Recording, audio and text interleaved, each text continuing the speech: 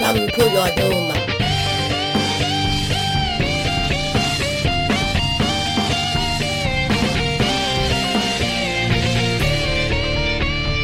Power up.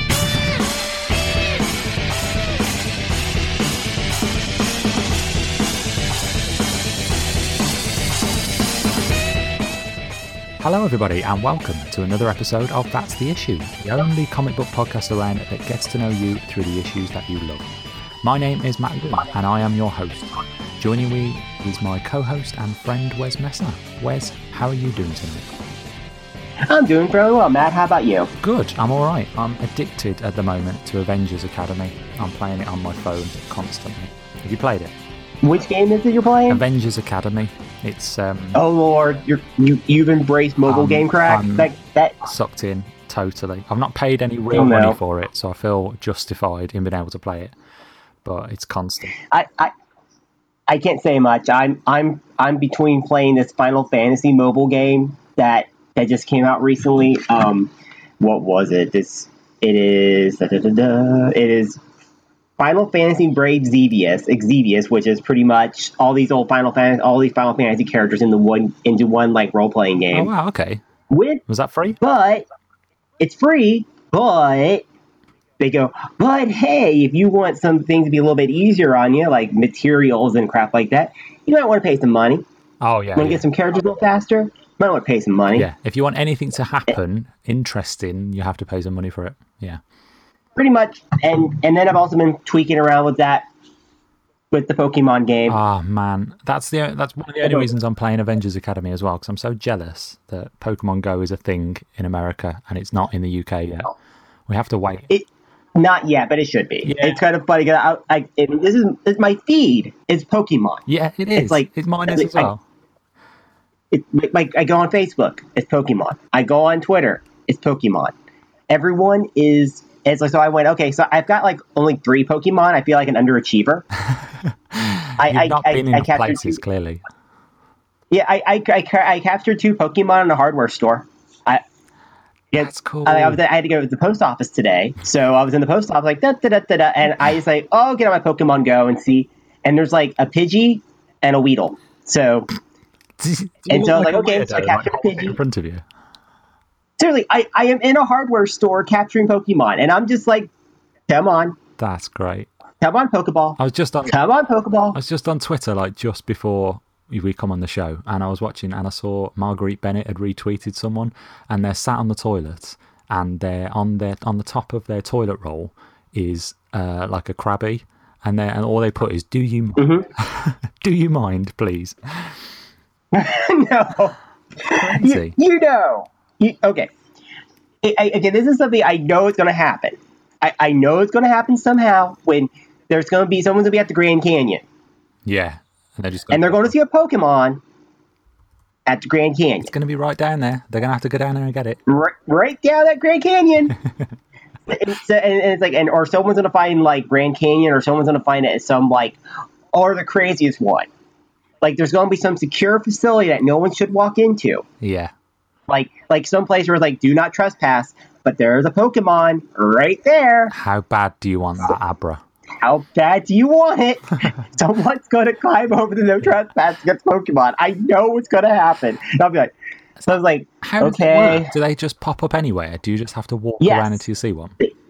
Literally, they pop up anywhere. Like when you turn on your game, it pops up. It randomly sets up whatever Pokemon that are coming around. So like sometimes it could be like a bunch of Pokemon just hanging out at random in your house. Sometimes it could be just Pokemon all around, like outside in places. No way. Like I said, I was in a hardware store and I found like 2 Pokemon. Then I was like, and after leaving the hardware store, I was like outside and I found a Venonat just chilling. No way. And I just as well on like how rare they are, I suppose. It's a bit, yeah. It's like there's some oddball ones like I'm probably.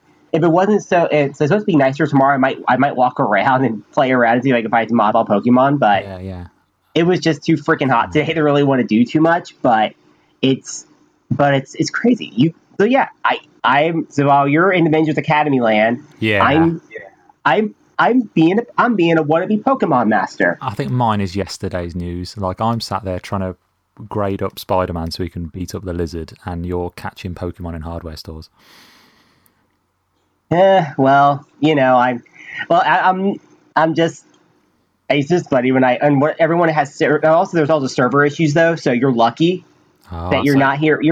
We're beta testing it. Like we're kind of like the servers keep shutting down because a lot of people are hunting down Pokemon. Like you're getting the experience. We're all getting the thing that keeps going, like crash. Yeah, I just worry that people are going to be bored of it by the time I get started.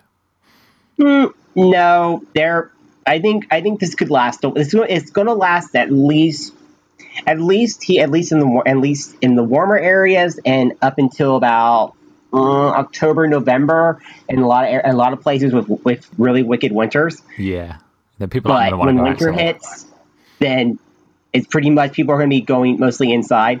So I can see people just going in all these like different indoor places and just hunting down Pokemon in the weirdest places. Yeah. Like there's one example of a guy who his wife is in labor, and he's looking for he's going to catch a Pokemon. Wow. While his wife is in labor. You got to catch them all. He really had to catch him on. It's like a Pidgeot, it's like a little Pidgeot, right near his wife, and he's capturing that Pokemon. Hang on, honey. Wow.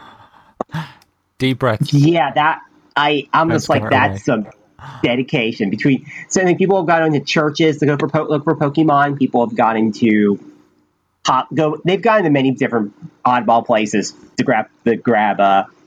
It'd be funny if you're at a church and they're going, what? Hi. Yeah, it's like, not my me. I'm here to capture a Pokemon. It's like, what? Like, because there was a church, like I was driving back from Heart, and there was a church having a yard sale. I'm like, should I go Pokemon hunting here? I'm like, I don't want to explain this. It's hi. Yeah, sorry. I see you're having a yard sale. I'm gonna go Pokemon hunting. If I go wander around your yard sale later, do you mind if I start Pokemon? Yeah, I'm not going to buy anything. I'm not going to buy anything, but I'm like, yeah, I don't want that conversation. And then there's like a trail, and it's like where my hardware store is like a trailer park. So I was like half tempted to go ask the trailer park, going, can I wander around your trailer park looking for Pokemon? I'm like, nope. Oh, what that conversation? Yeah. I'm like, I'm not going to be that weirdo wandering around. It's like, hi, I'm wandering around your neighborhood looking for Pokemon. I'm like, you know this is happening. Yeah, you won't be the only one. Everyone's going to be doing it. I know it's going to happen. I know it's like going to be the weirdest conversations happening of people going into these places going, yeah, I'm going to go wander around your subdivision looking for Pokemon. It's like, oh Lord. I'm like, it's going to get hilarious. Like there's Pokemon are anywhere. They could be anywhere, yeah. And so yeah, I don't know, man. It's going to get very funny. When you're not chasing Pokemon, what comics have you been reading? Okay. I'm reading a lot of different stuff. I've been reading mostly, let's see, there's a lot of stuff I've been reading, but there's one thing in particular. Right now I've been reading the Black Panther collection, the first volume of that. Oh yeah. I'm trying to read, like right now I've got my two big things of trades I'm reading. I'm reading, this is funny, on the library you have an app you can get called Hoopla, which is, it's also on a computer too, but it's here in the States. We have something called Hoopla where people can get books from up to 10 books a month from their library if they're part of the Hoopla program, and you can get 10 books. Like you can either get comics or you can get books or movies, music, whatever you want. And of course mine are comics because I have a lot of stuff to catch up on. And Hoopla has a pretty large. They have DC, Image, Valiant. A lot of single issues of Boom, some trades, but a lot of single issues of Boom, single issues of Dynamite. They also have like a lot, but they have a lot of like complete collection, like Image and. Is it all digital? A lot, it's all digital. Oh wow, that's cool. And so it's like it's up to 10 books a month, so it's not unlimited, but yeah, but you still get free, quite a lot on there, yeah. So I'm right now reading No Man's Land because I was telling you earlier, I'm like, I want to finish No Man's Land. I have never finished it all, and the No Man's Land collections that they have on there are the new ones. Oh, yeah. So they're the ones they have more stuff than the original No Man's Land trades they released like ages ago. So this See, is really fun. I've just finished reading. I'm working my way up to that. So I finished reading Cataclysm, and then I read what is collected as Road to No Man's Land, but it's originally Aftershock and Road to No Man's Land. And I've just finished reading all of those, so I'm about to dive into the actual No Man's Land. So I'm excited for that. It's really it's I've never fascinating read because it. how is how I was asking you a little bit about because I'm kind of curious how Cataclysm is and how the Cataclysm Aftershock and all that is because I've never really read any of that before. I've read No Man's Land. I've read like the first volume of No Man's Land like twice over, but I never really read like No Man's Land 2 in detail or 3 or 4 or anything like that. Yeah, well, I've never read any of it, and Cataclysm is good. Cataclysm's where the earthquake hits, and that's really good. And then afterwards, it's Aftershock and Road to No Man's Land, and I don't really think you need to read them. Like, I don't know for certain, but they're kind of like little stories that just kind of lead up to it. And Bruce Wayne goes to Washington to appeal to the Senate to fund the restoration of Gotham after it's been destroyed by the earthquake. And it's, it's okay, but I don't like, because I know No Man's Land is coming, I know that that's not going to work. So it's almost a bit like, well, I don't really need to read that. And it's got like this Nicholas Scratch or Nick Scratch. Yeah, and I've never come across him before. And he was just a bit of a stupid character. I wasn't really a fan of him at all. So I was just kind of reading it going, oh, yeah, this is great. Oh, I don't really want to... He's not a classic. It's really weird. Villain, is he, really?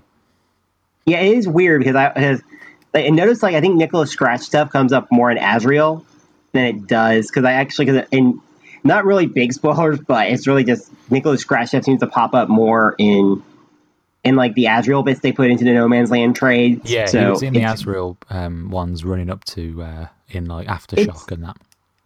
It's really weird because it's like No Man's Land is like a fascinating. It's like that period of DC is kind of fascinating because it's actually like it's like one of those contained crossover stories with like some little extra one shots here and there, but it's contained crossover. Yeah, well, Cataclysm was good. And it was a lot like that. It's pretty, and it's actually not too bad. It's, like I said, I'm not. Like I said, I can't really say for Aftershock and Cataclysm, because you said the Nicholas Scratch bits didn't really do much for you. No, not really. I think I quite liked Azrael. I found myself enjoying those issues more than I thought I would, and I liked. There was the Cataclysm issues, which were all kind of separate stories, but they were all involved in the same event, obviously, and they were all really good. I really enjoyed most of them, and yeah, that was it really. But then the rest of them, like the Batman issues, and there was an extended Arkham story in Arkham Asylum, and it's like they were fun, they were fine, but I think you could probably just read Cataclysm and then go straight into No Man's Land, and I think you'd probably be fine. That's what I might just do because it seems like that seems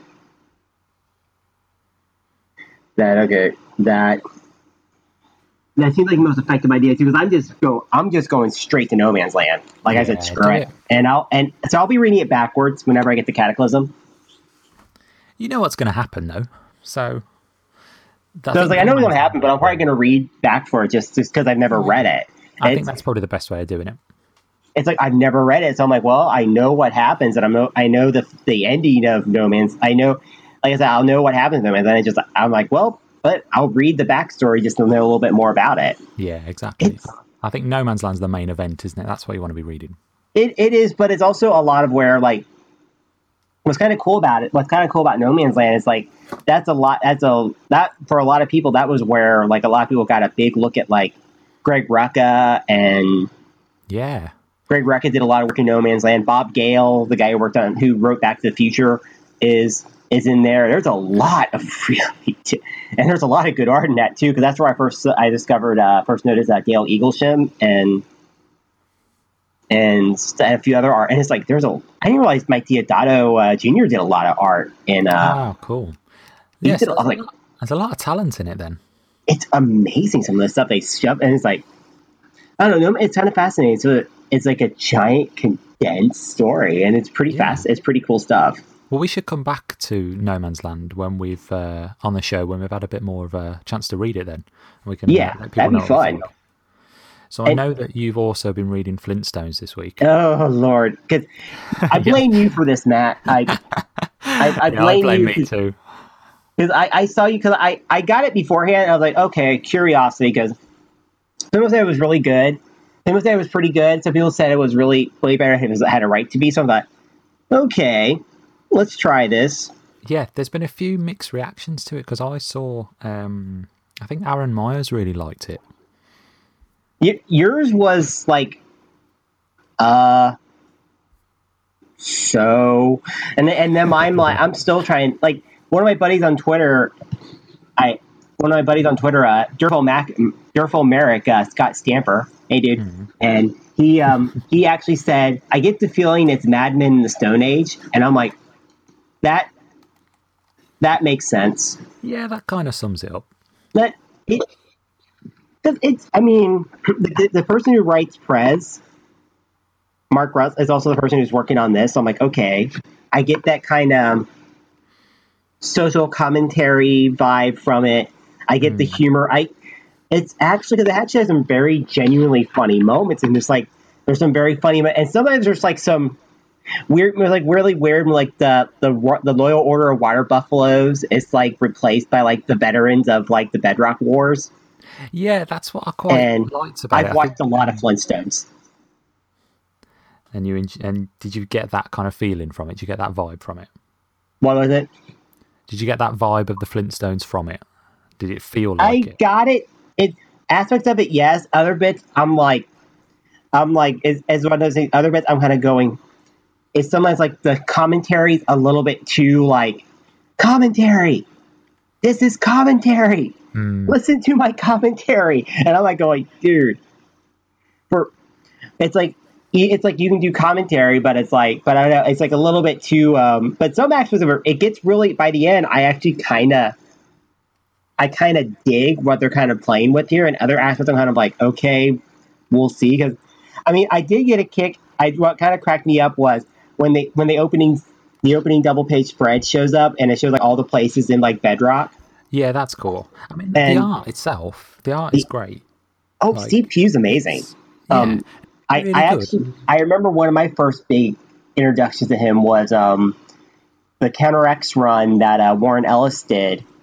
That Warren Ellis created for when Marvel was like revamping the X line, and Warren Ellis got Les Loose with Generation X, X Force, X Man, and Farfanuke, and I'm probably forgetting something here, but the Generation X was where I first discovered Steve Pugh's art in a big way. Because Warren Ellis was working with Brian Wood on that book on Generation X, and that's where Steve Pugh first. And I'm like, this is really good. This is really good. And Steve Pugh's just gotten better over the years. And what was really funny is like when I saw like the little bits of like the different designs he did for it, and the one thing I like going, okay. At first I saw like the Plato's Cave, okay, Spears and Roebuck, okay. And then I was like, where's the Starbucks? Names of the shops and restaurants. Where's Starbucks? Yeah, and Starbricks Coffee. I was like, where's Starbucks? And it's like Starbricks Coffee. And I'm like going, Outback Snakehouse. Starbrick. I'm like going, and steak and the Outback Snakehouse. I'm like, cute. That's cute. Those are bits that are like lifted from the Flintstones, that style anyway, not the exact jokes, but those kind of things are things that you'd see in the original Flintstones. Yeah, I mean, it's pretty interesting. It's kind of oddball. I didn't catch. I only caught parts of that, Matt. By the way. Oh, sorry. Those kind of jokes are very. They're very Flintstones-esque kind of jokes. They are very Flintstones-esque, but they're also, and they work pretty well. I mean, it's kind of interesting to see how you're trying to do the Flintstones as social commentary, and it works. It does work to a point. It actually does have a really cool stuff. It actually does work to a point, like especially near the end, it actually works a little bit better. In the middle, it's like, okay, I see you, but then it's like, okay, it's gonna probably, this is gonna be, I swear to you, it's gonna end up being one of those things that reads better as a trade. Like, Maybe you're right. Maybe you're right. I kind of read it, and I think I said to you the other day, I feel like it seems to work, but then there's just something about it that's slightly off. It's like hearing someone do karaoke, and they're really good, but they're not quite good enough to be up there singing. Do you know what I mean? Like, it's kind of, and I'm not saying it's not good enough, because it is fine, but it just feels a little off. It's like it's slightly offbeat. Well, you know, it's weird. It's like when you read like when you read Prez, for example, and Prez's satire actually works pretty well, and it works fairly solid. But it's like the Flintstones, I think it's like a situation at hand of how do you do social commentary with the Flintstones? That they were doing social commentary, but the Flintstones was kind of like, it did social commentary back then too, but it also mostly kind of operated as kind of like, in a weird way, like a mini like a mini honey, like kind of like a Honeymooners-esque more social commentary. They of weren't like making of any that, biting of like the satire, were 60s. they? They were just kind of, like making a kind of mockery of, like, a mock-up of modern life. So Exactly. it wasn't kind of like they didn't have anything to say other than the fact that, oh look, she's using a vacuum cleaner, except it's really a mongoose or something. So yeah, and it's that. So this is like kind of like playing with that aspect and trying and playing with that, and it does. So it's weird how, because it's funny, because I really cannot say this was bad, because it actually was not bad. The art's The really, story was fine. the story was fine. It actually has potential as a storyline. I mean, it has a really cool hook to it. I'm like, okay, this actually might be pretty fun, because it could have, like, it actually might be a pretty cool little story, like as it goes on, because I already see people who are kind of like mixed with the first issue. By like issue 6, people go, hey, that's not half bad. But right now, people are not sure. It's not a reboot of the format. Like Scooby Apocalypse is a reboot of the format. Wacky Raceland is a reboot of the format. This could, if it wasn't for the art, this could be another episode of the show. Like, if the art style was lifted from the cartoon exactly, it would just be another episode. Like, I don't think it's as funny, but like, I don't think there's anything in the story or the plot that wouldn't suit the original cartoon, if you know what I mean. Well, actually, it's kind of weird. For me, it kind of feels like how you do the Flintstones, and then you're doing an idea of, okay, you got the Flintstones going, and then you're kind of like going through a quasi, not Adult Swim filter, but more of a kind of like a not Adult Swim filter. It's not. It's because not really that irreverent. I don't know. It's really weird to explain. It kind of like, I can see I can actually see the Mad Men vibe now, to a point, and also but I can see that, but a little bit more of a modern twist to it. Because I mean, Wilma's history with her being like part of like a tribe at one point, and because her paintings things got me, like, damn it, that got me. That was good. That was good. That was like oddly touching moment, and it's like, I think that's exactly it. Every so often they go for like kind of that slapstick joke, like the bit where the bowl of ice cream is being brought out by a turtle, and by the time it gets poor to turtle. them, it's liquid. I love that little turtle. That turtle almost stole the comic for me. It's like, damn it, the ice cream's melted. Get back in the kitchen, Philip. It's like, get back there, and it's like, oh, but it's like, but then the turtle comes back with a piece of cake for Mr. Slade. It's like, you're the only one who gets me. Like, yeah, that's cute. I'd like to have a turtle that understands me. Turtle stole the comic. I mean, it's got like the weird moments in this book that kind of that kind of worked for me. It's sort of like a little like. Have you read all of the Hanna-Barbera? Yes, I have reboots. And how would you rate them? Future Quest #1. Mm-hmm. Okay, I haven't read Scooby yet. I have 2 issues of Scooby. I have not read it yet. So I haven't read Scooby yet. See, I've read Scooby, but I've only read the first issue, but I haven't read Wacky Raceland. I've read Wacky Raceland. Future Quest is the top one. Wacky Raceland Wacky Raceland is something of a thing. That was an experience. And then Flintstones was for like I think I'm almost thinking Scooby Apocalypse when I get a chance to read it. I can almost kind of get a feeling it's probably gonna be like number 2, Future Quest number 1, because Future Quest just nails it. Yeah. It's got it going on. It captured the Hanna-Barbera action cartoons. It doesn't try. It's head and shoulders above all the others. Exactly, it's got it. Like Jeff, the way Jeff Parker does these characters is so solid and so strong that you really just go, he gets it. And all the people that are working along with the book on, because it's what's interesting about Future Quest so far is it's had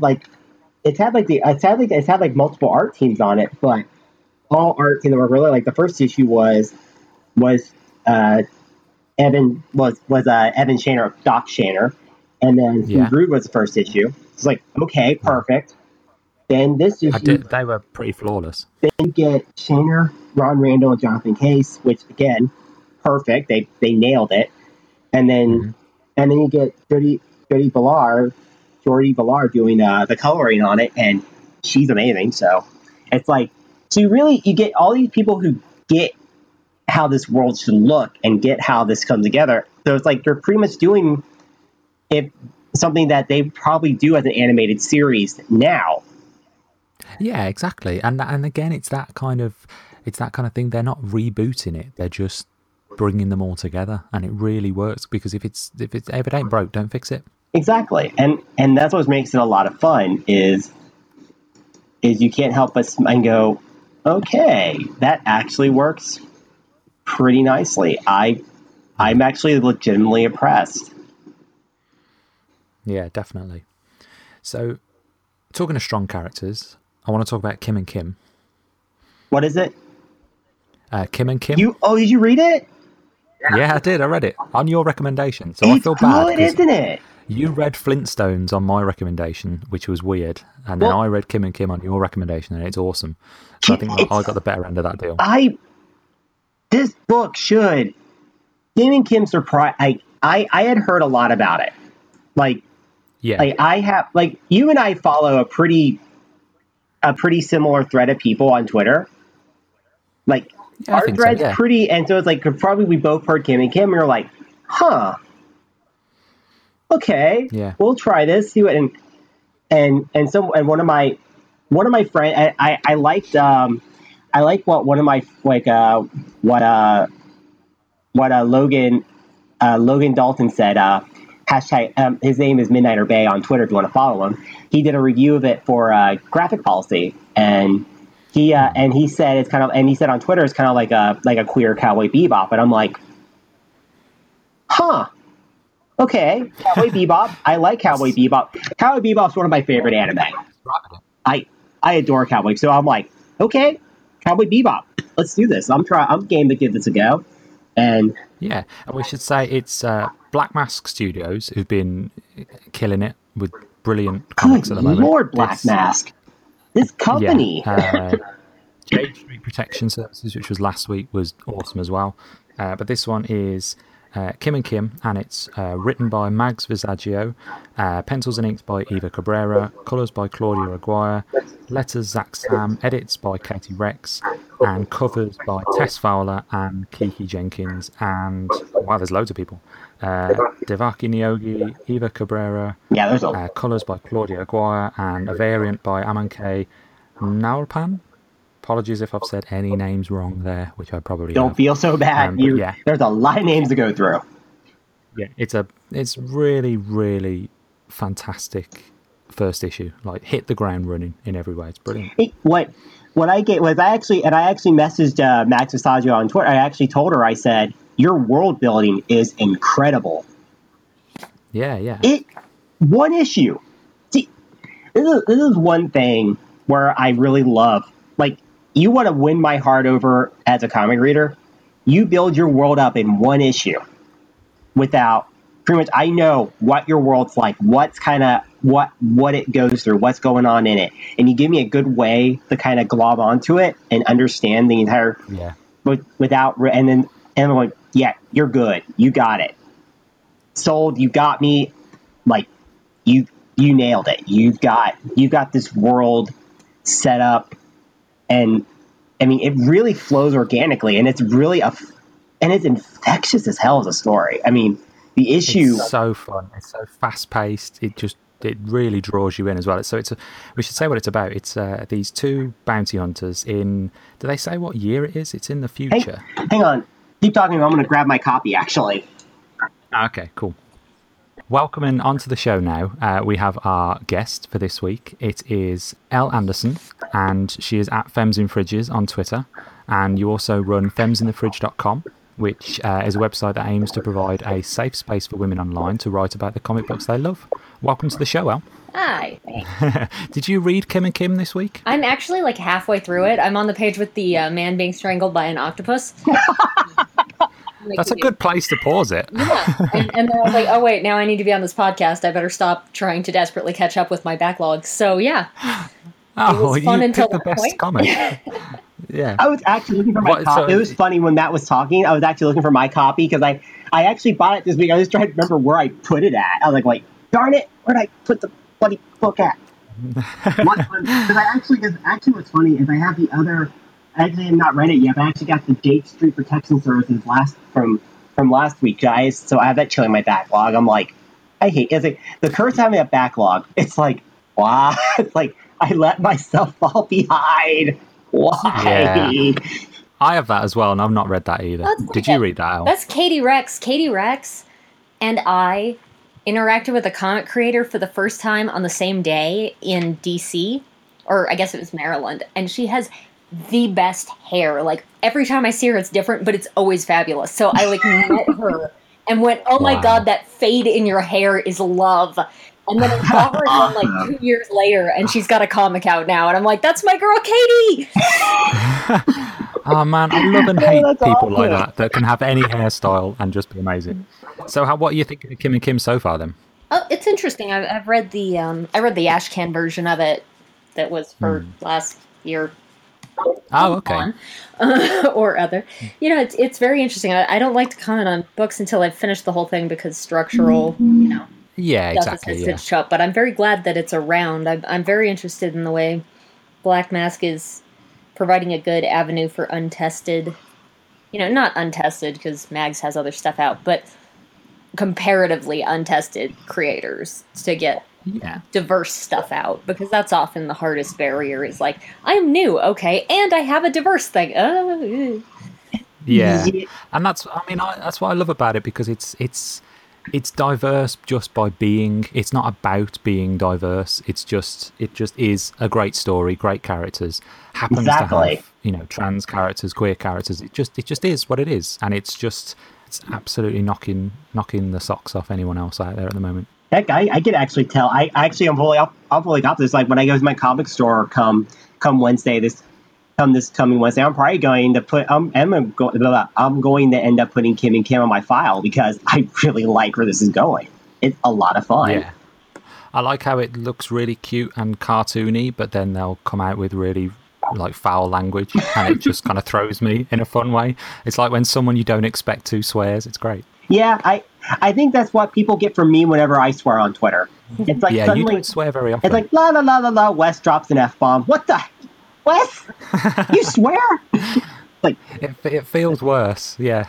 Yeah, it's like suddenly Wes drops an F-bomb. Okay, what? Huh? It's like, yeah, I drop my every 6 month F-bomb.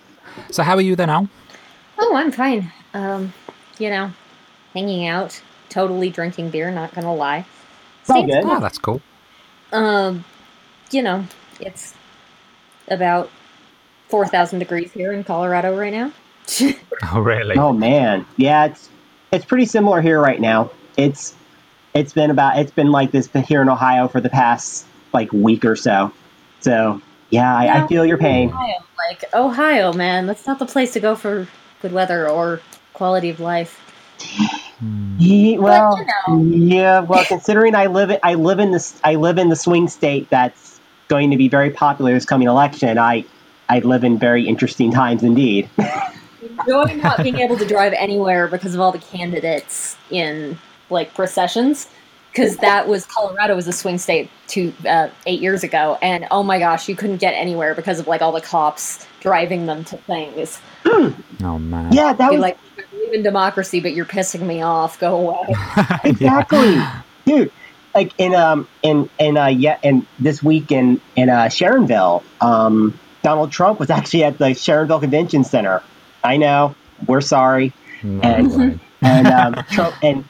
Trump was at the Sharonville Convention Center, and my dad actually works around in the Sharonville area, and we were like, I'm like, oh Lord, Donald Trump's gonna be in Sharonville.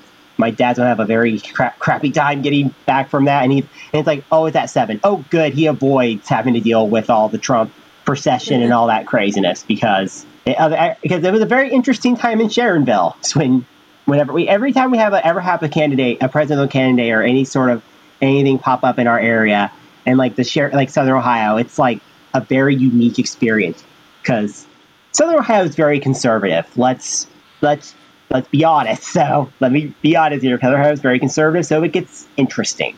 Very, very interesting. Well, it's about to get a whole lot more interesting for you guys, isn't it? We've had our terrifying moment over here in England, so Yeah, and we're just gearing up for ours, you know. Yeah, When I was young, Colorado was like, and I have trouble explaining this to people because it was a relatively short period of time, like during Shrub's run. But like Colorado used to be the insane state. So I'm still sort of in this land of like, oh look, we're all disagreeing with each other without accusing SpongeBob SquarePants of making people gay. That's nice. It's progress? Yeah, exactly. Colorado, the land of progress? Yeah, with a question mark, yeah. Ohio is kind of like this weird place where you get like Southern Ohio, it's very conservative. You get further up north and it gets more liberal. So it's like that's hence why we are the swing state the way we are, because they don't really know quite how to figure out. Oh, so they'll seriously go either way. Pretty much, we operate very weirdly. We've only had one Democratic governor like in the past forever, and we've had Kasich as our governor for way longer than I would like. But so it's we're the state that birthed Kasich.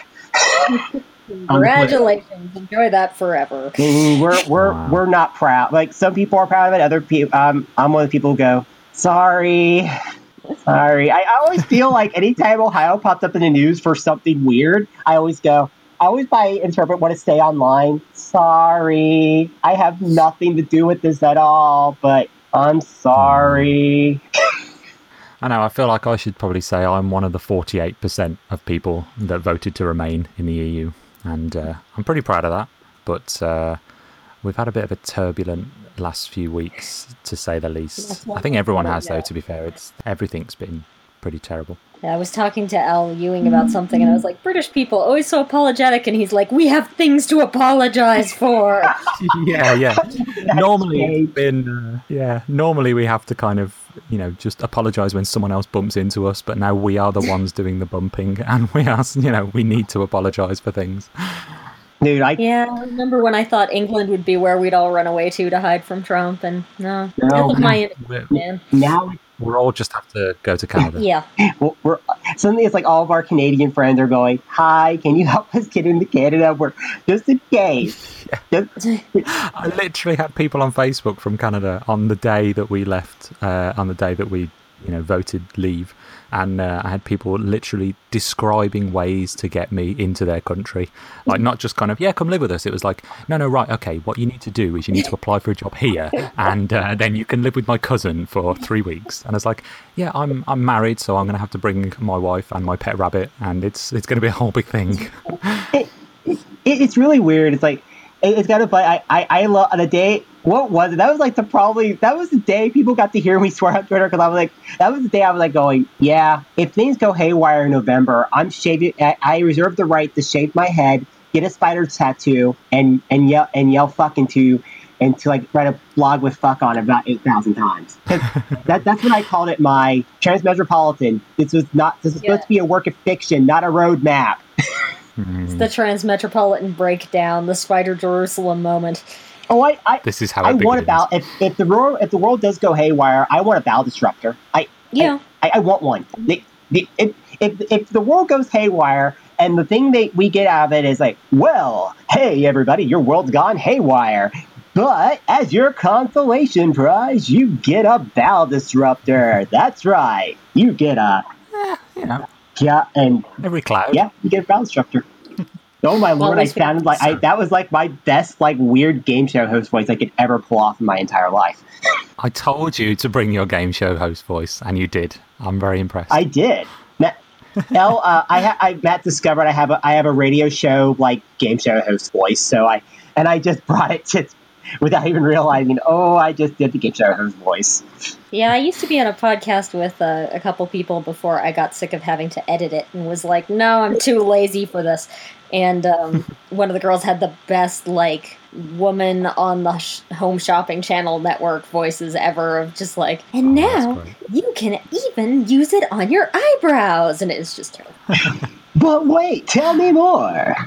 Exactly. Oh my lord, that was like Mr. Popeil voice. That was a good one. I like that. You should save that for special occasions. I'm going to save that for special occasions by Mr. Popeil voice. Tell me, what am I supposed to do? I would like to point out that the extent to which I've distracted you all from discussing comics is very on brand for me. Is this a trend for you? Is this what happens? Well, it's not like distracting from comics, but it's like, hey, you know that conversation? It's 5 miles behind you on a different track. I don't know. I'm really good at that.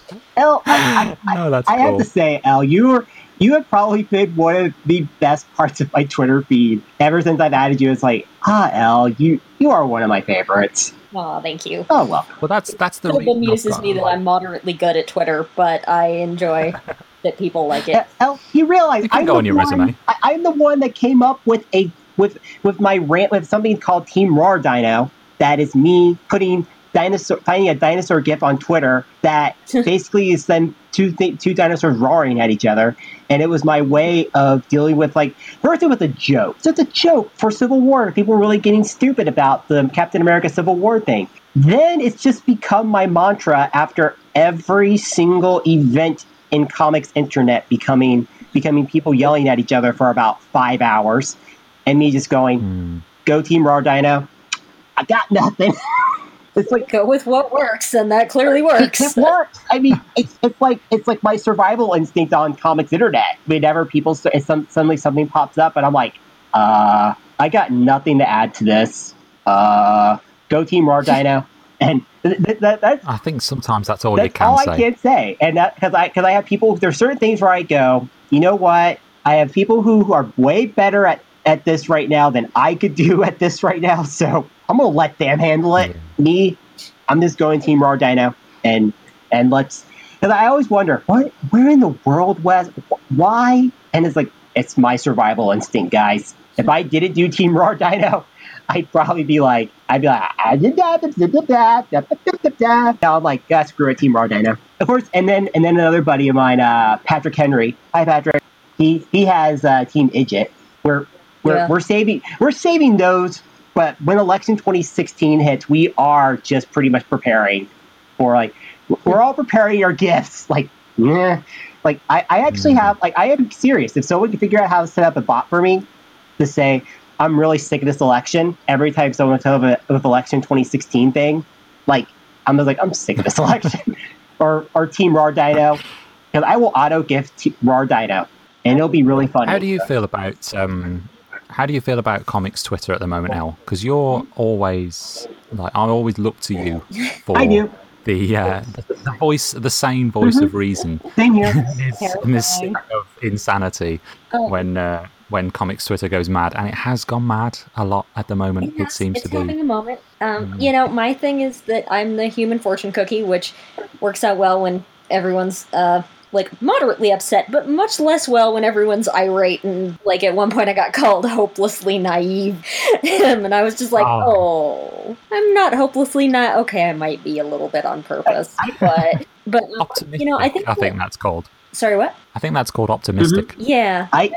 Overly faithful in humanity. I don't know, but I think that the thing about comics Twitter right now is that it's gonna continue to erupt in its little subpar reaction parties until some of these fundamental problems get addressed. And that sucks, and all we can do is try to engineer our own individual responses to be less subpar, which I am perhaps not the best at, but, it's a process. It is. I remember, I'm the oddball. Like, when I always say my joke is, when I got into comics Twitter, I stumbled into it. Like, I was just like, that way back yonder when I was just doing reviews on my old blog on WordPress way before I actually registered the domain and everything. And I was like, and then a fledgling website, a website now long gone, but it was my comic network, said, hey, you want to review comics for my site? And then a couple of my reviews got noticed by creators.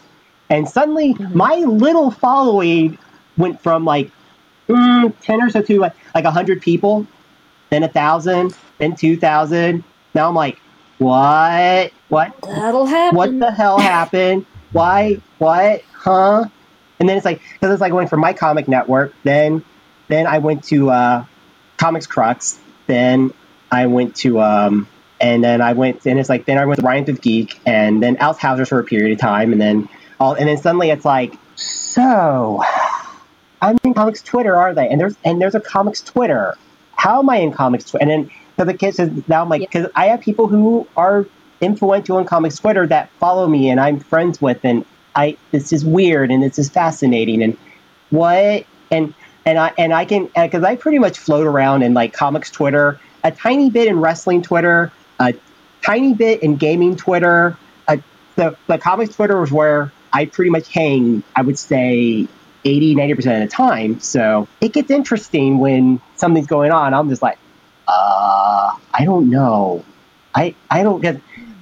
All I did was just, I'm kind of like the weird Mr. Rogers of comics Twitter, like very kind of laid back. But I also kind of I like to think of myself as kind of like the Weird Al of comics Twitter, very off the wall, a little strange, oddly lovable. You're making some weird comparisons. Weird Al is like my idol, man. I've seen Weird Al in concert. I've been buying Weird Al since I was a kid. So, bluntly, if I'm going to compare myself to anybody, it's probably going to be Weird Al, because he is like my celebrity idol. So, and overcome the hardship imposed by that hairdo. Very impressive. I can't do the Weird Al hairdo though, but it takes a special kind of person. So I did get someone telling me I look like Charlie Cox from Daredevil with my current haircut. So that was interesting. But that's a big leap from Weird Al. I know. Seriously, yeah. I got but anyway, it's like I'm like this kind of very quirky funster, very positive about comics. I got yelled at once for being positive about comics. That was interesting. Oh yeah, that I happens. got yelled at. That was fun. I get yelled at. So you genuinely more can't than win. Anything else, anyone yells at me for their actual work. Like and people who don't listen to me on Twitter, I'm not actually anyone. I mean, I'm a baby editor. I assist and edit comics, but I don't even blog. I don't have reviews or any of that anymore. I used to, like you said, run a website about getting women more involved in comics. Now it's just a site that I own because I, have the trademark and stuff, so sure. But, like, I just hang around and talk on Twitter, and that's where my reviews go. And it is amazing how much, like, comic critic Twitter gets mad at me. It's really fun. It's fun. I think they get mad at anyone for anything. They really do. Well, there's a certain point where you're not supposed to be chipper, and I'm chipper at that point. I really find that's what winds people up the most, and that's the best thing about it. When you're really positive and chipper, it drives some people crazy, and I'm amazed. I've read some stuff where I'm like, I got nothing. Oh, this is great. I posted stuff like this, and I'm like, wow, it's not either straight up ignored or just no one paid attention to how oddball I am, because and other times I'll have like the weirdest thing get noticed, and I'm like, what, you, okay, cool. I remember my funniest conversation was when I did Arrow recaps online for a period of time. Dear God, never recap Arrow. But I just enjoy watching Gail Simone do it without actually watching and or caring about it. That's pretty much I fun. love her. I love that. I think it works better that way. It's like an infinite well of people who don't understand that she's doing like performance theater. It's kind of hilarious. It's beautiful. I love that. I actually wish. Yeah. I actually might do that next. If Arrow season 5 goes off the rails, I'm just gonna do really weird reviews of Arrow, and they're just going to be the strangest damn things. But I actually just see how many people you can poke with each tweet. But it was really funny. It was when Arrow was actually pretty solid before it went off the rails in season 3 and 4, but it's like I pretty much was like talking like I really like it. This dude somewhere in the world went, but there's all these pet hosts, and he goes on like this 20 thread tweet on me, and I'm going, why? Okay, you're not even arguing with me at this point. I just don't care. Yeah. That's the internet in a nutshell. I'm like, okay. It's like I'm fighting. As like the quote Ben Folds 5. I'm fighting the battle of who could care less, because I'm like, I'm not fighting this battle right now. You're getting on my nerves, man. It's like, and I'm just trying to be very polite, like and I'm just like, but then sometimes I get blindsided. Like when I was saying when I was saying my positive about comics thing, someone's like, well, da da da da da da. I'm like, why? I'm just saying I'm positive about comics. I didn't say anything. Why are you yelling at me? Like, why am I getting yelled at right now? And I'm just like, okay, I don't care. I know exactly what you mean. It feels sometimes like you feel like you're wrong somehow for being excited about things or being optimistic about some comics that are coming out. Well, there's a lot of frustration, and that's what it is. It's just frustrated people who basically are convinced, and not entirely wrongly, that no one's going to listen to them anyway. So what's the harm in shouting? And they stop conceptualizing, whatever, Nick Spencer's volunteer of the week, as a person, and they just conceptualize him as the face of a giant monolith corporation that does not care, which it does not. But they don't. I mean, the one thing I find fascinating about how the aftermath of Hail Hydra. God, that. Yes, it wasn't as bad as we thought it was going to be, but holy Lord, that was handled horribly. Marvel handled that badly. Yeah. They handled it in the way that would achieve their goals. And it did. Let's say it achieved their goals. It definitely achieved something. I mean, I was just like, oh my Lord, this is getting crazy. And I mean, it's like anyone who really wants to talk about Hail Hydra, there's some justification there, but Marvel was saying, well, when they said, well, you're not real comic readers if you going, what? Yeah, that's unnecessary. Why did you say that? Yeah. Why? It doesn't even matter. I mean, I'm in the club of people who think that was a weird storyline and probably not the best choice to advertise, but whatever, because, I'm not Jewish, so I have the privilege of not being stressed by that. But it still was just that wasn't necessary, whether I think that these people are 90% justified, 10% justified, or 0% justified, it's still just not polite. Yeah, and the other part is, what's really funny about it is the week it hit right when DC Rebirth hit. So what was really weird is the conversation, it was kind of weird how the day went, DC Rebirth, then Hail Hydra happened, and it's like, boom. It just dropped, and it totally stole their thunder, but maybe in a good way for DC. Maybe they got away with it. Well, yeah, I mean, DC needed the break from the scrutiny, and I'm not a fan of this imaginary people are too nice to Marvel and too rude to DC. People are too rude to everyone. But it did do them a lot of good to get that focus pulled off of them somewhat, I think. Because in reality, it's an amazing DC Rebirth is great so far.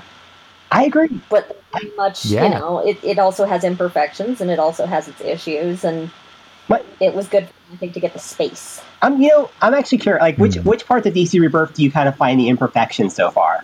You mean what parts do I consider subpar? Correct. I don't care about Justice League. I'm a lot more, also, I'm cautious about Wonder Woman. I think that Liam Sharp is a very lovely, well-meaning human. He's a who very is nice trying man. level best and might make incredible, spectacular art. And he might not. And I don't know which is correct yet. Like, I didn't love her proportions in agree. that, obviously. And that's my, personal thing, obviously, that I get invested in what art conveys to people, the norms and all that. Mm-hmm. It was rushed. Okay, so it was rushed because it's DC Rebirth and they turned on a dime and didn't give anyone warning, and that's fine. Yeah. But I'm just not sure if we're at it was rushed, period, and that's why some of the proportions were super funky, or if it was at, no, the proportions are going to be funky and it was just obvious because it was rushed. Well, So I'm interested okay, to see that that. actually, Maybe. yeah, I can give you that. That's actually pretty interesting. And beyond that, I think they've made a lot of really interesting editorial choices. This is what they got, their reprieve from. Nobody talked about the Watchmen thing. I think that's really clever, and most people don't. And a lot of people accused me, including a couple creators, accused me of like betraying Alan Moore and stuff. And okay, that's fine. I respect your opinion, but I'm really up on that. I think that was a very good choice. I think Yeah, I me too. definitely agree with that. I think there's obviously a side to it where the history of how DC has treated Alan Moore and the Watchmen franchise is obviously still a sore point, and rightly so, really, for what they've done. But at the same time, the actual story itself, what they're doing with it, and if I hadn't had the spoiler, which I tried to avoid, but as soon as someone mentions the word Watchmen, Yeah. it kind of does spoil it. You kind of expect something, but either way, even if I hadn't, that ending I would have really appreciated, and I thought it's got me interested, it's got me invested, and I'd like to see where it And I goes. think it's an Definitely. accurate critique of DC as well. And yeah, there's the thing of Alan Moore was treated abominably. There's no longer anything anyone can do about that, and that doesn't make it okay. But at a certain point, you have to sort of separate that out of like, okay, this was the injustice. We talk about the injustice, then we move on to what the actual art is doing now because we can't get the rights back from them. So, Yeah.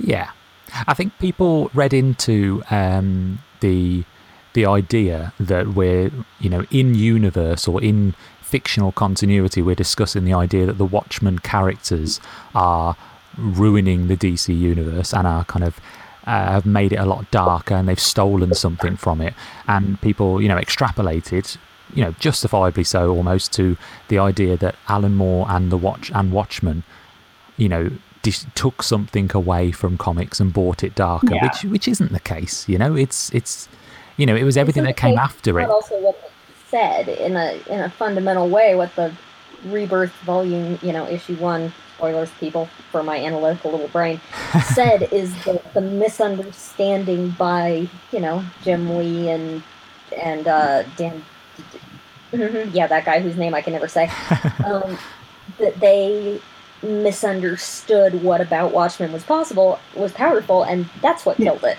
Yeah. And the killing joke, again, powerful and scary and spooky, and you totally took the wrong lesson away. And I think that's, that commentary could be fascinating as it plays out. Yeah, and I just wonder if they're brave enough to play with that and also to look at themselves as well. I mean, I might be wrong, but I really That's do what believe it seems like they're doing. kind of playing with here. Is they really are deep. They're really going into their history and going, okay, yeah, we're going to be confronting some stuff here that is going to get really weird, and it's going to get real. It's going to get real strange, but it's probably going to be kind of cool by the end of it all. Because I really like. It's interesting where you see like in Superman right now, what's happening to Superman. They got the Mr. Oz character hanging on there, which is pretty much Ozymandias hanging out in the Superman books, unconfirmed, but yeah. I'd be surprised if it's not. I don't think it's him. I mean, I haven't read the Superman book because it's the Superman office, but I think that the only character we're going to see come through is the one that altered the world, which would be Manhattan. I don't think that the other characters are going to show up. It doesn't make sense because if the Doctor altered reality to see what would happen as an experiment, then it's a different universe that he found while he was off on the moon or Mars or wherever he was. It's not actually the same universe. It's him playing with universes to see what happens. So I don't think we're going to see any character but him. And I don't think we're even going to see him for a few years. I think they'd have to stretch the storyline quite significantly to get the other characters in. But I think maybe that's what people are scared of. People are scared of potentially the idea of you're going to have like Rorschach versus Batman one-shots and things like that, which, you know, do definitely... Yeah, and that would be stupid, so I feel that objecting to that would be completely legitimate. And I think that's what people are definitely scared of. Though, I have to say, I would totally be entertained if somebody did a satirical Batman versus Midnighter versus Rorschach thing, and we could just all have a big honkin' Batman ripoff punch. Yeah. That would be really funny, because I do think that we are going to end up getting, because when they did the Rebirth issue and they mentioned I'm going, we might get Adrian, but at the end it's like we might get Adrian, but that'd be the only one that we might get. Like, it's funny when everyone's saying, well, what about Gotham and Gotham Girl? They might be Night Owl and a Silk Spectre. I'm like, no, don't. Yeah. We really kind of thought that at first, but then obviously now in Batman it's all not no. And I think that might be what they're doing with Mr. Oz as well. Maybe they are playing like a red herring, a long game, red herring. Like, yes, it's gonna be Ozymandias. Never mind, no, it's not. Like, we're red herring. We're kind of screwing their heads a little bit. Dr. Manhattan, yeah, he's probably gonna be the one that will end up being the one that shows up. And isn't it supposed to be like a 2-year storyline? I don't know if they've said how long it's supposed to be. I can't imagine them successfully telling it in less than 2 to 3 years, though. I think it would only work better. Need that. Yeah, it would work better the longer they take to tell it, really, as well. And obviously, it just hype it up more, and people will get more into it. And you'll lose fewer readers as well, because, people like me, I've literally never read a Flash book before this, because why would I? I showed up during the New 52, and sorry, person who reads the Flash book, you didn't capture my interest. And, Green Lanterns, I'm sure that Jeff Johns was doing an excellent job, but it might as well have been in French. So I didn't read any of that stuff, and so far they've kept me up with them, so to speak. Like, I'm still on the wagon, understanding what's happening. Yeah. But that's going to require them to take a lot of time and space it out. And I can only assume that whatever the incredible weirdness with all the Superman stuff will take a while to sort out, too. Because I read Action Comics 1 because, the Dick play was so funny. How could I not? I like Action Comics. Like, it didn't make any sense. Action Comics was a very interesting little read. I've heard good things. I've heard it turns out brilliantly, and it may well, but I was mostly just there for the Dick play. That was fun. It's such a weird storyline. When that's not the weirdest part of a comic, funny. You're in trouble. It's just funny how I'm going, that's pretty good, because I always love, because it's funny because we were Matt and I were talking about the Hanna-Barbera books just before you popped on, and we talked about Future Quest is the one that works best so far. Yeah. Of course, best casting of artists as well. Best art casting, best art. Yeah. Everything works really well. First, before we get into the one thing, did you read the Flintstones by any chance? I did not. They didn't have it at my store, so I just let it go. Okay. Matt, you and I read Wacky Raceland. Oh, yes. Yeah, I did not read that. Why? Do you like your brain cells or something? I read you two talking about it. Your tweets about Wacky Raceland were possibly one of the best things ever, and I still bought it, and I was just like, it's funny because some people were downright angry about me. I'm not angry about it. I just what the hell did I just read? It was the most impressively substantial whoops that I've read in a while. DC's editorial division, bless their little hearts, must be incredibly busy right now, and probably didn't have enough warning to do all the things that they suddenly had to do for Rebirth and all of that. And they're doing double shipping books, which is so mean to an editor. Why would you do that? But that said, oh my gosh, that book was entirely made of ill-advised editorial decisions. The one thing, I think I was it's funny, but I think about later, and I'm everything with Penelope Pitstop was oh, sweet, really? Yeah, that's... Did you? Because I like Leonardo Manco. I actually like the art. I actually like Leonardo Manco's work, but I was going, how old is she? That was the first thing I was thinking, wait, how old? Yeah, I guess she's not supposed to be a teenager anymore, but no, that doesn't work. It's she was 7, wasn't she 17 back when, 16, 17 when the original Wacky Races was on or something like that? Because Did he tell me 14. I don't know if that's actually true or not because I didn't watch it at the time, but it aired occasionally on Cartoon Network but I don't get Boomerang, so I don't. But I just go, and then it's like felt like I had her own series at one point, but I was like, I don't. But I was like, I don't know, it was a little bit like my content for weird was kind of pushed a little bit. I was like, I like weird, I like strange. This is like a little bit like, I think this is too much for me. I think this is a little much. And then I still haven't, because it's like, but then it's like the weird part is like, here's Future Quest, like the Shining Diamond, the Hanna-Barbera books. And then like, did you read Scooby Apocalypse? no. I have the first 2 issues. I need to sit down and read those because I'm kind of curious about reading those. I've read, but like Future Quest, like the book that's hooked me. Like I like Future Quest. So it's funny, my store actually sold out of Scooby Apocalypse. Yeah, a lot of people seemed into that, which is, I mean, I'm sure it was great. It's just not my bag of tea, but Yeah, I read it. I read issue 1. And I did like it. I thought it was pointless, I suppose. I like what they're trying to do with it.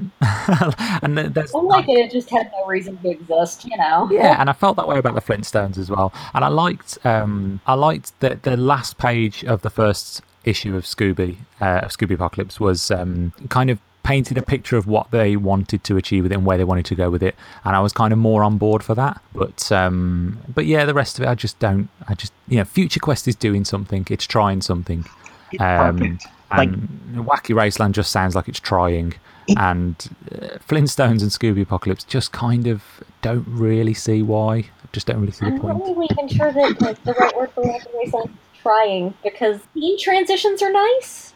I like the designs of the cars. Those were cool. The car designs were cool. Yeah, I just think the fact that I've never had need to question how old Penelope Pitstop is before, and the fact that you're reading something where you have to go, is she old enough for this? Then it's like, there's some huge. Yeah, that's a big red flag to me. It's like when you're reading some. It's like when you're reading some manga, and you see certain images and you're like, no. Like there's it's like kind of like it's like some stuff I'm like, what? Japan, screw it. And then it's like, and now it's like Naki Lace and Raceland. I was like going, I'm having one of my manga moments. I feel uncomfortable right now. So I'm just like, but I read it all and I was like, well, it doesn't make me angry. I'm just like, I still don't know what I read. I mean, I haven't had a good I don't know what I read moment in a while. Like what was it? The last book I had a good I don't know what I read was it was a Morrison book. The Nameless. Oh yeah, Nameless. That'll do it. That's what it was. That was my last book where I'm like, well, it wasn't bad, but I don't know what the hell happened. Yeah, I just sort of gave up on that one partway through in the spirit of like, well, I could probably figure out what happened, but even thinking about trying makes me tired. I read, and it's funny. I got it from my library, and it's like I got it from my library, and I read and there's actually like a giant bit of annotation at the end, like giant, like explaining everything in the book, and I'm like, here's what you just read, and it's like, well, I can't. You know what? My brain doesn't want to process it. One day I might get it again from my library just to read the annotations, but I'm like, well, the art's really good. The characterization was weird. The story, I don't know what happened, and I couldn't tell you what happened. Story existed. That's usually a good answer. Yeah, it really, but it's like funny. But right now, I'm like rereading through Christopher Priest. I got like the first 3 complete collections of Christopher Priest Black Panther recently, and I've been reading through that, and that's pretty interesting actually to reread that like years late. Read that like ages later after I first originally bought it. Like I've been reading since around 98. So like Avengers #1 and Avengers #1 music run hit Chronicle in the first episode of this, but several plug. But it's like, but it's like basically like when I first read Black Panther, I was like, but another book I discovered a little bit when Marvel Knights hit. I was like, oh, this is actually pretty cool. So, and I'm rereading it again years later. I'm like, I actually appreciate it almost more now than what I did back then because I discovered Christopher Priest via. I think it was like right around the same period I learned about Quantum and Woody, and I started getting Quantum and Woody like trades when they were when you could find those bouncing around at like half prices across the area.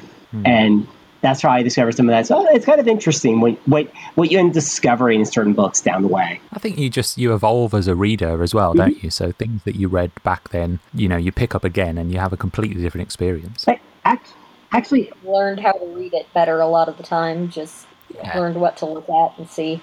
Like Elle, you said you got into reading comics. Right, you came in with the New 52. I came in with the very beginning of like I think it's the second sort of wave of Marvel now in 2010-ish when Hawkeye started to come out. Is that when you got into comics full stop? Yeah, that's when I found out comics existed still. Oh, cool.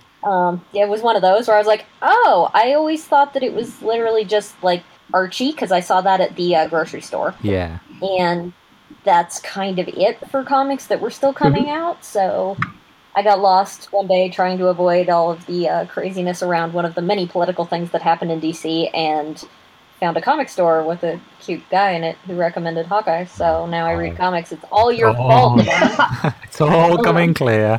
What was his name? He writes for Bleeding Cool now. He's a dead brilliant guy, but yeah, it's all his fault. Anyway, so I came in at a point when DC was not doing it right. And they didn't want me. That was right around the time that Dan DiDio said the thing about, if you're we're targeting the male audience and the long-term readers, and I can't even remember, it's been 4 years, but it was like a really priceless fail quote where you're just going, dude, poor taste, and it was basically just like, we don't want you, and I'm like, okay, Marvel now. Yeah, and that's fine. It's done you a favour. It's not like you've missed years of quality New 52 comics. Right, and now they have learned, because the market punished them, that they shouldn't ignore the newer and lady readership, and they're doing a better job of it. Not a perfect job of it, but I think a lot of that is rebirth. So once they're finished doing the important setup stuff, I think we're really going to see some improvements, which is great, because, my first context for superheroes was Justice Society Unlimited, I think. Oh, wow. And I loved that. I just didn't know that it had comics that came with it, because my parents didn't want me to read comics and get weird ideas about, body image and stuff. And it's funny when you find the certain like limited books, because there's, it's weird, like some of those, like you can, like it's like some of those just like limited, like I actually bought some of the single issues of that, and I really like, and I actually bought some of that. I actually have the question one that was really cool, and there's. Oh, the old question books are fun. I wish the question was back. Really, either of them, especially Renee. It's funny, like, because it was funny, like, with Rebirth, it's like, the funny part, like, some of the best books right now, for me, it's like, funny, I always feel like I'm, like, part of, like, the choir of people who have really gotten hooked into the Green Arrow and Detective books, especially Detective. Green Arrow was a pure surprise. Like, that was, like, this is actually really turning out well, and I'm probably going to check out Benjamin Percy's Titans book when it hit. Like, now that Green Arrow worked out, but Detective Comics, that's been successful. That's one of those things where, like, we so could have told DC that Tinian was going to be just a superstar, but he needed, Snyder or whatever to get him there. And it's just so nice to see that it's working out, because he is just so brilliant. And a lot of the times you're like, oh, Alpha Richardson is so brilliant. We're never going to hear from her again, are we? Because they won't let her do anything. But with this one, it's like, oh, yes, Tinian's brilliant, and we get to admit it. Orlando's brilliant, and we get to admit it. Yeah. Tom King's the best. They are really taking off. It's awesome. They're good. Detective Comics is really, really strong. I'm really liking what Tom King's doing. Steve Orlando is just awesome. Dude. Steve Orlando, I cannot wait for his Supergirl to hit. That's going to be fun. So good. And then the 6-part Midnighter series. His new Midnighter, which just but that was actually kind of cool. I was talking to somebody once, and I kind of told what I was saying is like, and I said, you know what? I actually am surprised there's not a Apollo Midnighter book coming out, or Midnighter Apollo book coming out. Like, lo and behold, like, it was like a couple months later after that, I was like, and they've got a Midnighter Apollo book and I'm like, perfect. Yeah.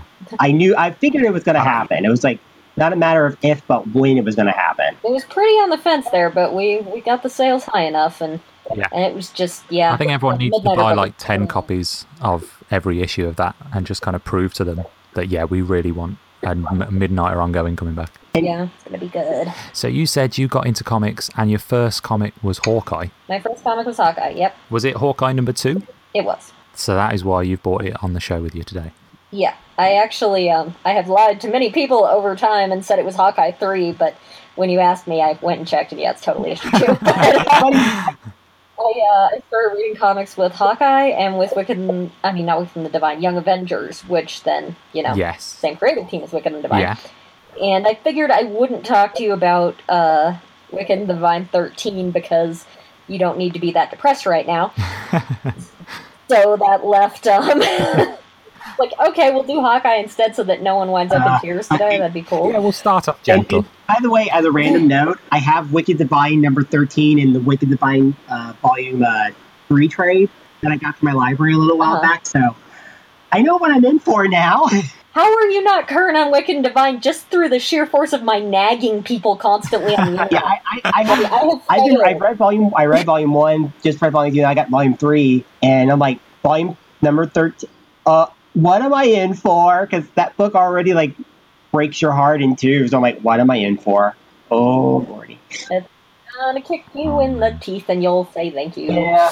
Yeah, because when you said Hawkeye so pop back to Hawkeye #2 here, so what was it about that book that kind of caught your eye? I am, as it turns out, a very visual human that benefits a lot from combining visuals and words. I was always a huge, I was an English nerd, let's be honest. But it's something about the visual aspect of it was fascinating to me, and I just didn't know because I didn't know they existed.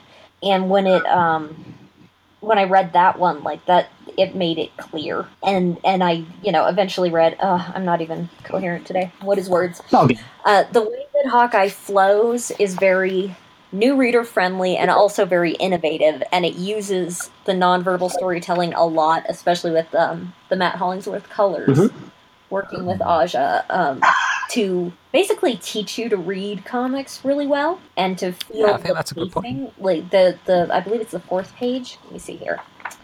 1, 2, 3rd page. The 3rd page with the turn has him draw, breathe, and fire the arrows, and you're doing it in the pattern of Kate Bishop saying, what's she say? Well, that's cool, I think.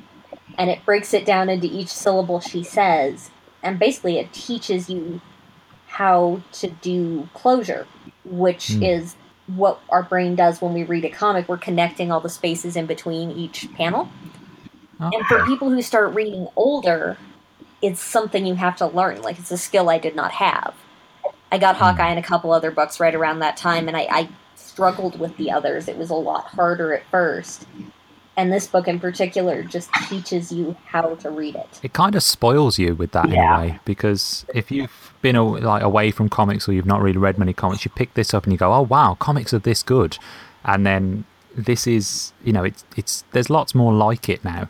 But at the time, this kind of stood out as being, the only one of its kind, which is why it was so successful, I think. Oh yeah, it was this followed, a few months later by Young Avengers really taking off. Yes. And now we have Young Avengers. And Young Avengers is the thing. I love this book, Hawkeye, but I give Young Avengers to new readers because there's more of it that can be engaged with easily, because this keeps playing with the form, and also, it gets Hawkeye-ish. But it's that trend is really the thing that people don't realize Marvel Now did. People give Marvel Now credit for, it brought in Captain Marvel and really gave her a front seat, and it brought in a bunch of women and things like that. But really what it did was make an introductory platform where you could do a standalone book and read it and understand it as a comic fan that had never seen a comic before. I like and that. I think it went yeah, it's pretty cool. Yeah. I think it went quite a good way as well, Hawkeye especially, of kind of proving that the house style doesn't need to be a thing that exists. Like, you don't need to have everything look in uniform. Yeah, this is true. I mean, mostly the New 52 proved that for us, but Marvel kind of nuked their house style ages ago. Like, it's like they don't really, like, their house style is pretty much, we don't really have one, just roll with it. They're drifting closer to, like, their house style is cleaner lines and brighter colors, but I'm not sure that's so much them consciously doing it as just that they're their counterpart was not, so it makes it look like it's an intentional thing. Yeah, it makes sense. And like how DC's house style is kind of like, they've got one, but not as strict of one as what they used to. So, yeah, so it's like these... Some things have actual colors in them now. Yeah, so it's like... And so it's interesting how both companies are kind of like playing around with their styles more and more. And Hawkeye was one of those books that definitely has that, because David Aja's amazing. Like his art, like if you're for that being one of your first, like your first comics, that's like wow. Well, there are so many books.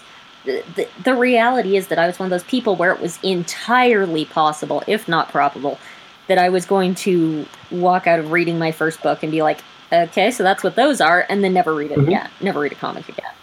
And that didn't happen is down to Hawkeye, and that it happens instead that I turned out to be a comic editor is down to Hawkeye as well now. So, and then of course it just like was a revolutionary moment of, if I had been handed Snyder Batman, and heaven bless him, I love Scott Snyder, but if you had handed me his book, I never would have come back.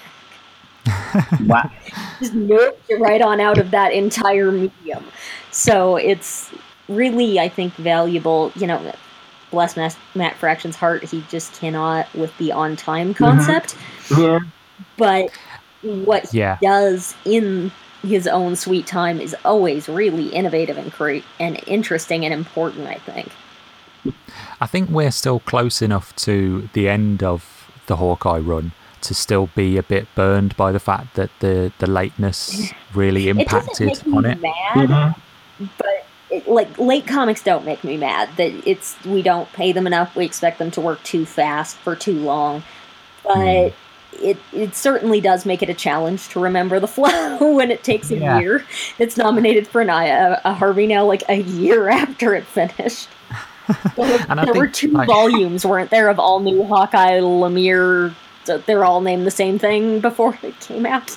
Yeah, that had to get really weird there for a little bit. Like, we have 2 Hawkeye books coming out concurrently. We roll with it. Yeah, we had issue 22 coming out before 21, and then in the middle there was issues like 1 and 2 of all new Hawkeye or something. Oh, it was more than that. It has to have been like 3. Was it more? And that's it. But I went back. The trade. That's what I remember, is that the trade from the new one had been solicited, and it's like, might want to finish the last one first. Yeah. I think I went back and reread this issue specifically because we were going to be talking about it, and it made me... I had like a flood of emotions of how awesome I remember thinking it was at the time, and it kind of almost, one reread of one of the issues erased all of those kind of feelings of, but it's late, and kind of anything that lessened the impact for me. But then going back to it, it excites me, the idea that future readers will just read it as a volume, and will read how stunning it actually is. And that, in a really fundamental way, we read books issue by issue, and there are issues like Wicked 13 that are supposed to be read single, and you can collect them, or phonogram, you can collect them, but that experience of reading it single is really important. But the overwhelming majority of books these days, with the style we're doing now and the constraints we impose on creators, should just be graphic novels. Yeah, I agree.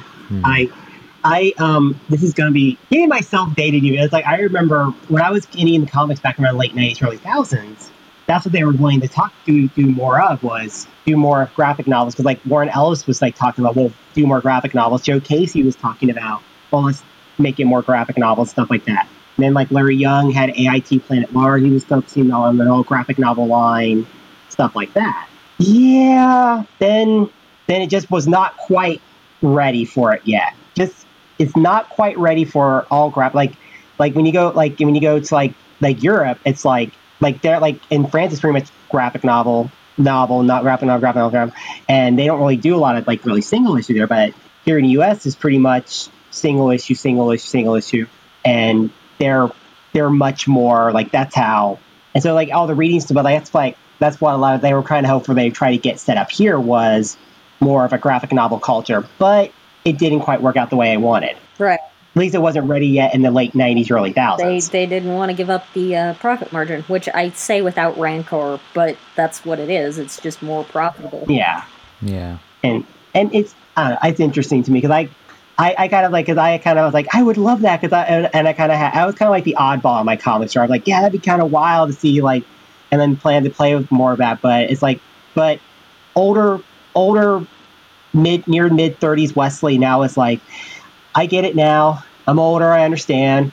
But early 20s Wesley was kind of like, yeah, like let's change up stuff. And I'm like going, well, I still have a lot of that in me, but I understand more of it now. It's like I still have that kind of revolutionary, like, yeah, let's change up stuff.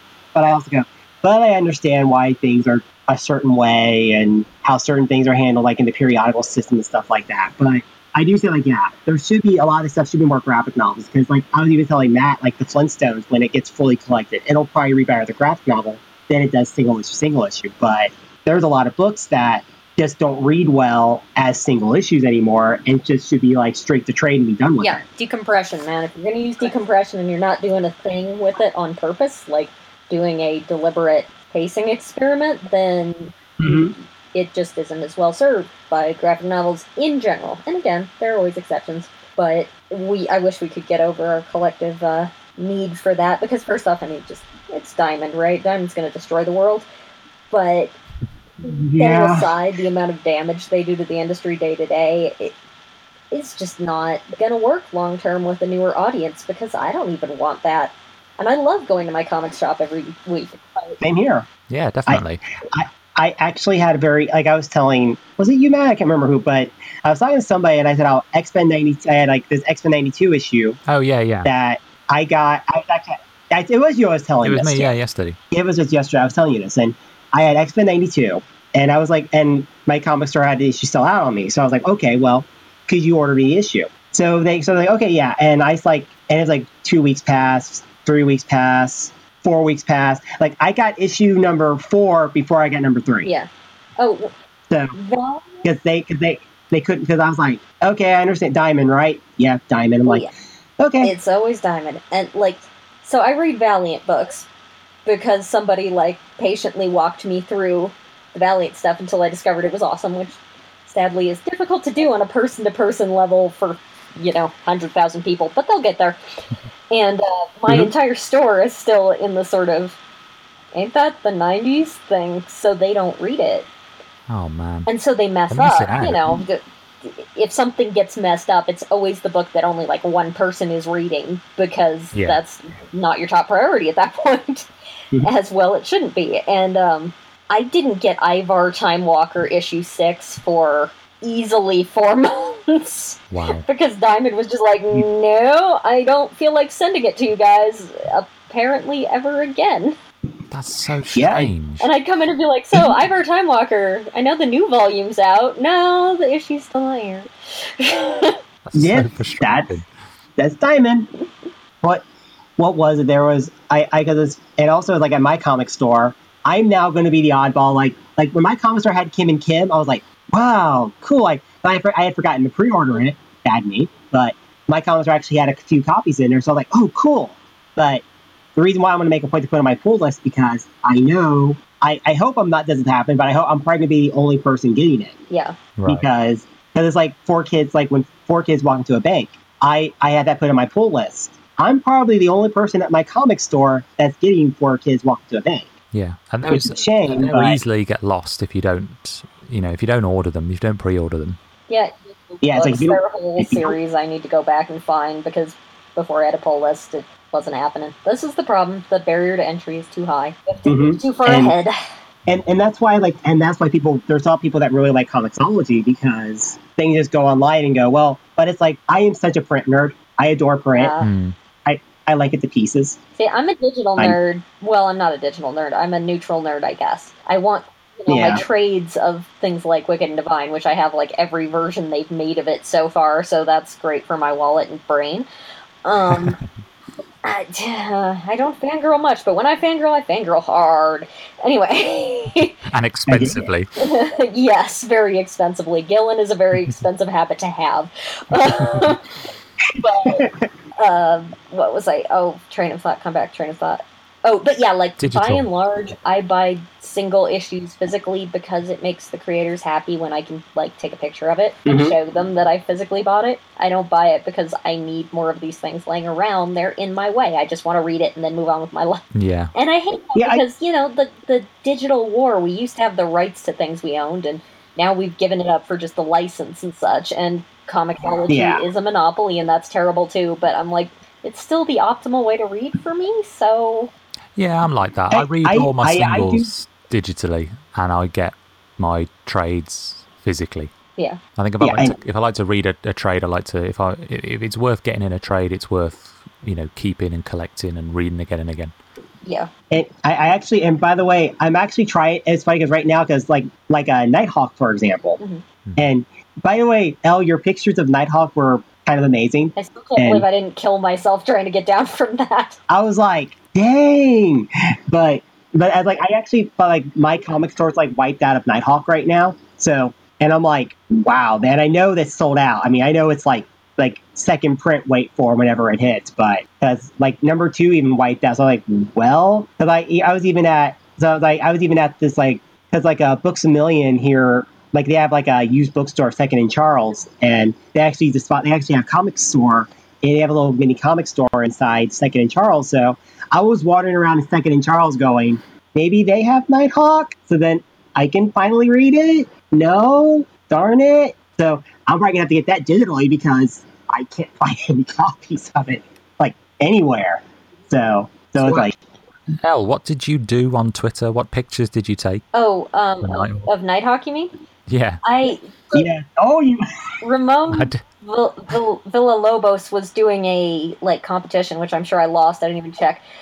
Where you were supposed to take a picture of your shoes with Nighthawk because, of course, he's like the patron saint of shoes in comics. He's really into his shoes. He's really is magic. And so I was like, okay, I don't own any sneakers, and it's supposed to be sneakers because, again, Villalobos. I don't own any sneakers, but I can at least make this funny and, you know, do something with it. So I took a picture of myself with some of my work high heels on, and I was like, I want the light in this to look right. So I wound up just hanging upside down off a windowsill and sticking my feet up in the air. So it's like pinned against the windowsill with my shoes on it, and then I like could not get back down again. That is dedication. And I'm like reading this book going, I don't want to ruin this book by kicking it really hard, but that might be bad. Breaking your leg out the window. Yeah, basically. That is something. I didn't know that part. Oh, wow. Yeah. Oh, and then I also have a bunch of hilarious pictures of myself falling over trying to do the Black Canary kick and scream thing for Brendan Fletcher. Oh, that's beautiful. This is becoming a trend. I'm starting to learn a lot about you from this. The fact is that I have absolutely no like hesitance at looking stupid on the internet, so I will always take stupid pictures. And they are always the most fascinating of people. I loved your Squirrel Girl shirt, by the way. Ah, yes, I was pleased. That was great. The Squirrel Girl shirt that you said everyone gave you a lot. Everyone was like, "Hey, Squirrel Girl," and I'm like, and I thought it was funny. I was actually because. Okay, you guys picked up on it. I like doing puns and wordplay on Twitter from time to time. As everyone on comics Twitter except me does, yes. I like it a lot, and some people, I always get called my dad humor because sometimes it's really horrible and cheesy and it's awful, and I'm like, the pun and wordplay is supposed to be kind of awful, but it's like I actually started going, I'm trying to figure out a good pun for her. I was like racking my brain to pun you. I was like, I want to pun her, but I cannot find something. I'm like, but no, that sounds wrong. No, I want it to be cute, not wrong. Wanting to pun her sounds no. And so I just came up with something generic and just kind of like, screw it. I actually liked the shirt. I thought it was pretty cool. Then I realized later, I'm like, dang it, I could have probably said something about Anna Kendrick because like Anna Kendrick now wants to be Squirrel Girl, and I thought about that later. I'm like, nah, that wouldn't have been really. But I was like, I wanted to give Elle like a very. And I always say, if I pun you, I like you. So if I pun you, I like you. So it's like I want to show Elle I like her, so I want to pun her. But I couldn't think of a good pun. But I couldn't think of something really funny or something goofy, stupid. So I was like, but oh well, I couldn't think of anything cute and funny. So I had something kind of generic and complimentary, but something nice. But I was like going, but this was like, I like to pun the people I like. So, like, if I pun you, I love you. So, I've never heard the word pun said so many times. That's awesome. Yeah, that's me. I like the pun. I always think some people go. I always think I always try to watch it though, because so I always try not to over pun. Because if I over pun, I always think people are going, Wes, can you quit with the puns? Damn it, Wes, stop it. If you do that too long, you just evolve into Kieran Gillen, right? I mean, that's the state of that is you wake up and suddenly you're like writing about pop stars because you just punned yourself to death. Yeah, like I have like died by pun, died by bad pun. What's if you find out how you die, like putting your finger into the death machine, it just comes out with a little note that says "death by pun." Death by pun. What? So I'm very conscious of the time, and I wanted to get back on to talking about the issue that you brought on, even though we've gone on like 1,000 tangents. But the one last thing I wanted to say was I think you picked a good issue primarily because of Kate Bishop. Because if you wanted an issue with an awesome female character, you picked the right one, really. And also, she kind of sponsored your early comics reading because she was in Young Avengers as well. Oh yeah, Kate Bishop is a great starter character in a lot of ways for, especially dames, but just for new people generally. And that issue 2 is, I believe, the first time they do the Hawkeye thing. Yeah. And then the issue after that, they establish the Hawkeye thing. Yeah. Just such an elegant fix to that problem. I'm all about the elegant fixes, and it's just great. It's great that she's given her own identity, and it doesn't impinge on Clint until you get to the Lemire run, and she's, opinionated and strong and really good at what she does, and he doesn't have to save her. Mm-hmm. Which, he thinks he's going to have to save her, and you're like, oh no, he's going to have to save her, and then she's like, nah, fool, I'm going to shoot 3 people at once while you're carrying me into a pool. Yeah. I'll do. Kate Bishop. And I love the... Though I'm still waiting patiently for them to ship her with America Chavez, so, whenever you want to get on that, Marvel. I think there needs to be an America Chavez solo or ongoing series. I want a Whitley one, because we all know there was totally going to be a short story with Chavez and Kate going on, adventures during Secret Wars. It was like going to be in the Secret Love book, and then they canceled it for some reason to do with America Chavez only being in one universe at once, I guess. And I want that back though. Yeah. One I'd loved in this issue as well. There's a page near the end, second to last story page, and it's David Aja coming into his own because there's 25, and I counted them. There's 25 panels to this one page. Yeah.